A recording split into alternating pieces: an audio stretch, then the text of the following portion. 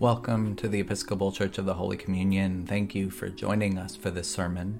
You can find all of our sermons at holycommunion.net and our Facebook, YouTube, and podcast channels.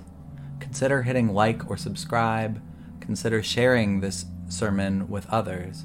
It helps us to reach more people like you. We are so thankful to those who support our ministry. You can give today at holycommunion.net/give. In the name of the broken and yet still risen one. Amen. Please be seated. This is one of my favorite stories in all the Gospels, this road to Emmaus story. And it comes at this time when we're maybe on a little bit of a letdown after the brass of Easter and the baptisms last week and the intensity of church.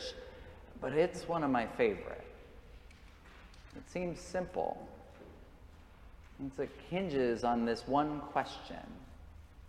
What do you see? What do you see? And this is a story of the times we fail to see God right in front of us. This is a story of how we miss the blessing right before our eyes. And it's a common story, even for followers of Jesus, maybe especially for us. And this is a story of how we learn to open our eyes.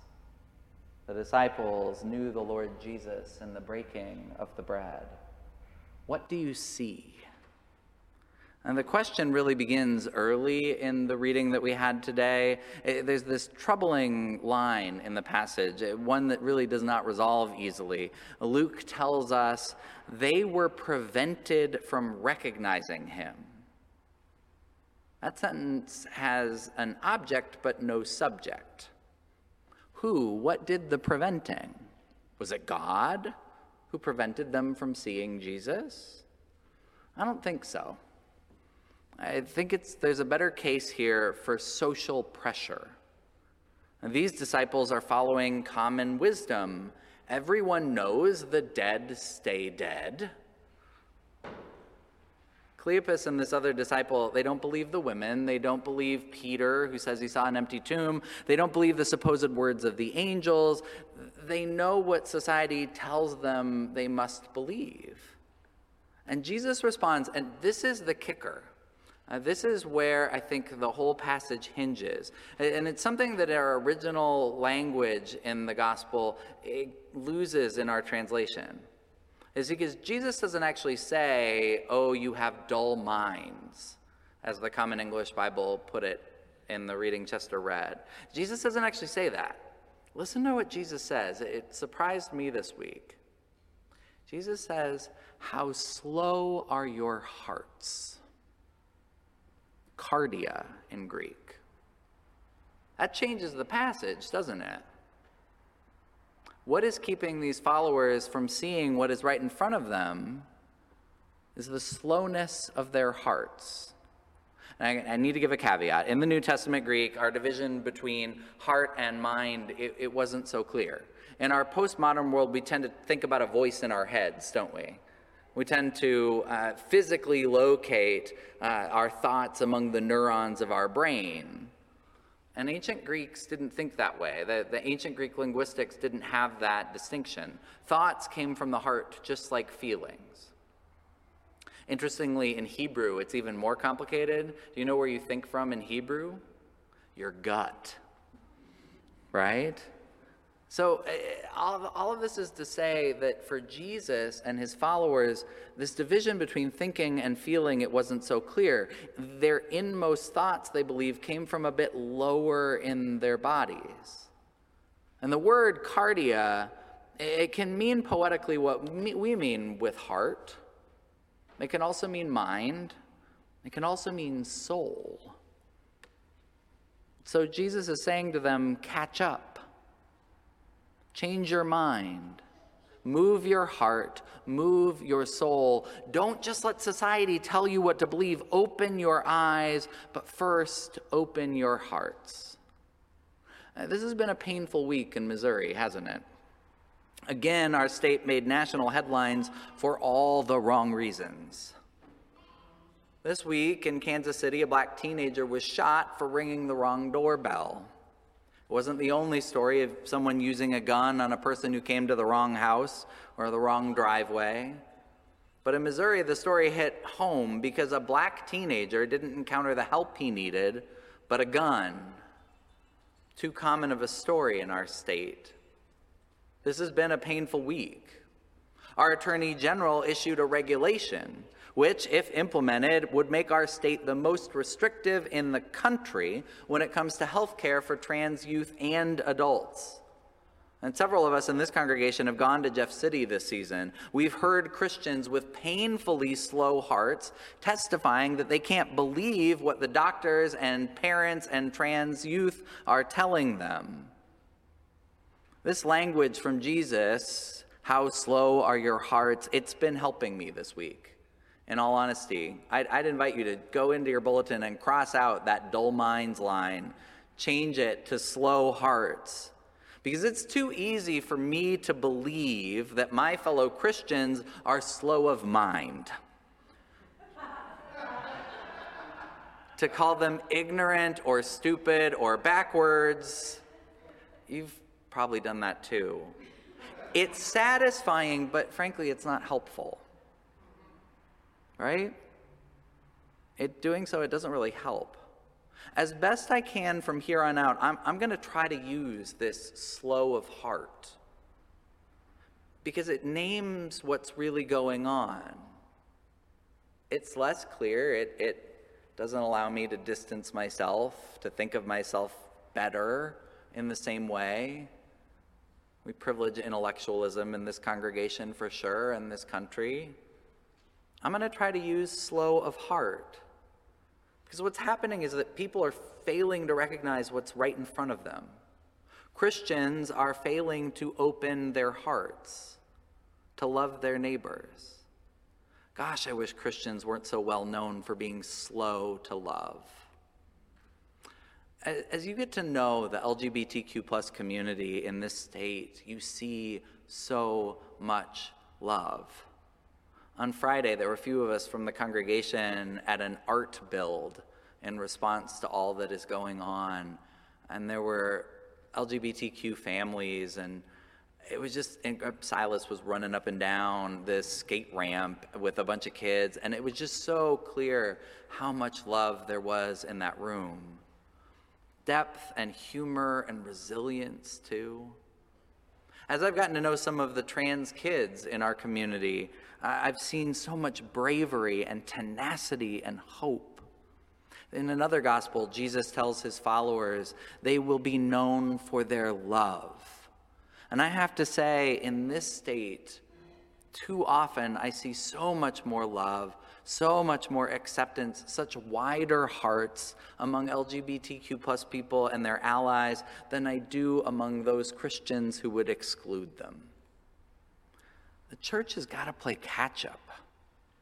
And you'll not be surprised there's an ask here. This week, a group of interfaith clergy, we got together to figure out how we were going to respond, and we decided that we were done giving so much airtime to slow-hearted members of our government in Jeff City. With all that has happened, with all of the attacks, we need to turn toward the LGBTQ plus community. So the clergy are starting to raise money for a media campaign. I'm designating our cash offering today. You can write a check and put LGBTQ plus media in the plate if you want. You can go up online to holycommunion.net/info and read more, make a donation online.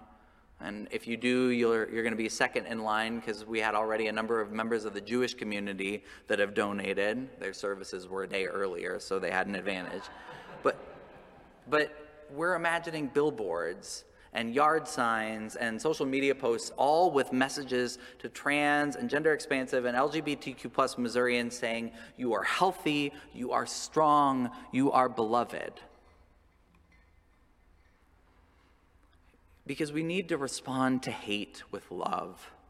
We need to respond to slow-heartedness with open-heartedness. And for those of us who are Christian, this story of the walk to Emmaus is one I think we need to come back to again and again. And we do. And because when we come to this table, we bless bread and break it and share. And we do that, Episcopalians, every week because, frankly, I think we're honest and we know we need practice. Christianity is a faith that seeks to find the sacred in the mundane. Our central symbols on their own, they really don't look like much. If you think about it too hard, you realize we are a people who gather to celebrate babies taking a bath. We are people who read together from a book, and we share bread. What could be more commonplace? I've celebrated Eucharist with beautiful handmade loaves of bread, so pretty that I almost didn't want to tear it. But for Christians, bread is just bread until it's broken, until it is shared. We tear our central symbol open. We break the perfect. And what may at first seem broken is more whole because it has been broken open. The disciples know the Lord Jesus in the breaking. Being a Eucharistic people means finding God in the crumbs of life. We practice coming here and looking for Jesus to show up in the most mundane act you can imagine, sharing a meal. Now, we try our best as Episcopalians to hide the ordinariness of the holy, right? We wrap the table in silk and gold. We dress it up. Jean spends time ironing, right? We cover it up a bit, but if you scratch that surface, there's no hiding.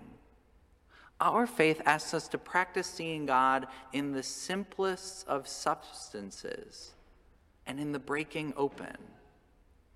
There should be no room for Christians to pretend that there can be a perfect. We say that this act helps us to remember how Jesus' body was broken open for us. We are the people with a wounded Savior. We are the followers of a scarred God. Perfection, Christians know, is a myth. God is found in all that is broken, all that is torn, all that is crummy. This is because God is God, and Jesus is very human. Jesus asks us to practice breaking. And the Eucharist is a practice which should teach all of us who are slow of heart, because each week we have to share Jesus. There's no VIP line in this church. Could you imagine? There's no first class meal. Everyone gets the same Jesus. And I'm grateful to celebrate this sacrament in a church like Holy Communion because too many churches are full of people who all look the same. Have you ever been in one of those churches? Yeah, there's too many churches that everybody looks the same when you go there. And here, that's not the case. Here, I get to say the body of Christ to young and old. The body of Christ to people from every letter of the LGBTQIA plus alphabet. I get to say the body of Christ to rich and poor and middle income. The body of Christ to black, white, multiracial, biracial. Each week I say the body of Christ to women and men and non-binary folks. To Spanish speakers, el cuerpo de Cristo, same thing. I hand over a wafer and say to neurotypical and neurodiverse and able-bodied and disabled people, the body of Christ. To Democrats and undecided folks, communists and Green Party, and heck, even the Republicans. The body of Christ. We all hear the same words. We all eat the same bread. Our faith isn't about wishing away diversity. Here we practice knowing in our hearts that all our differences somehow fit within the love of God, which gathers us in one body. And we come back to this church week after week, and we try to let our too slow hearts catch up to the wide love of God. Ours is a faith that wants to help us see. We practice seeing God in the everyday stuff of life, in what is broken and shared. Each week we practice seeing Jesus in our neighbors, even those our hearts have been too slow to love. And if you stick around church long enough, it's not just going to be categories of people your heart has been too slow to love. It's going to be individual people. It's going to be individual stories. That's the radicality of this table. It asks us to see Jesus in the people that make us mad and make us frustrated. It's about reconciling on the most basic level. We even call our church Holy Communion because we're so committed to this practice which is hopes to help us see. Now, my prayer for us this week, Holy Communion, is that our eyes may not be kept from seeing God right in front of us. And my prayer each week is that Christian slowness of heart doesn't keep anyone from recognizing God's love. Amen.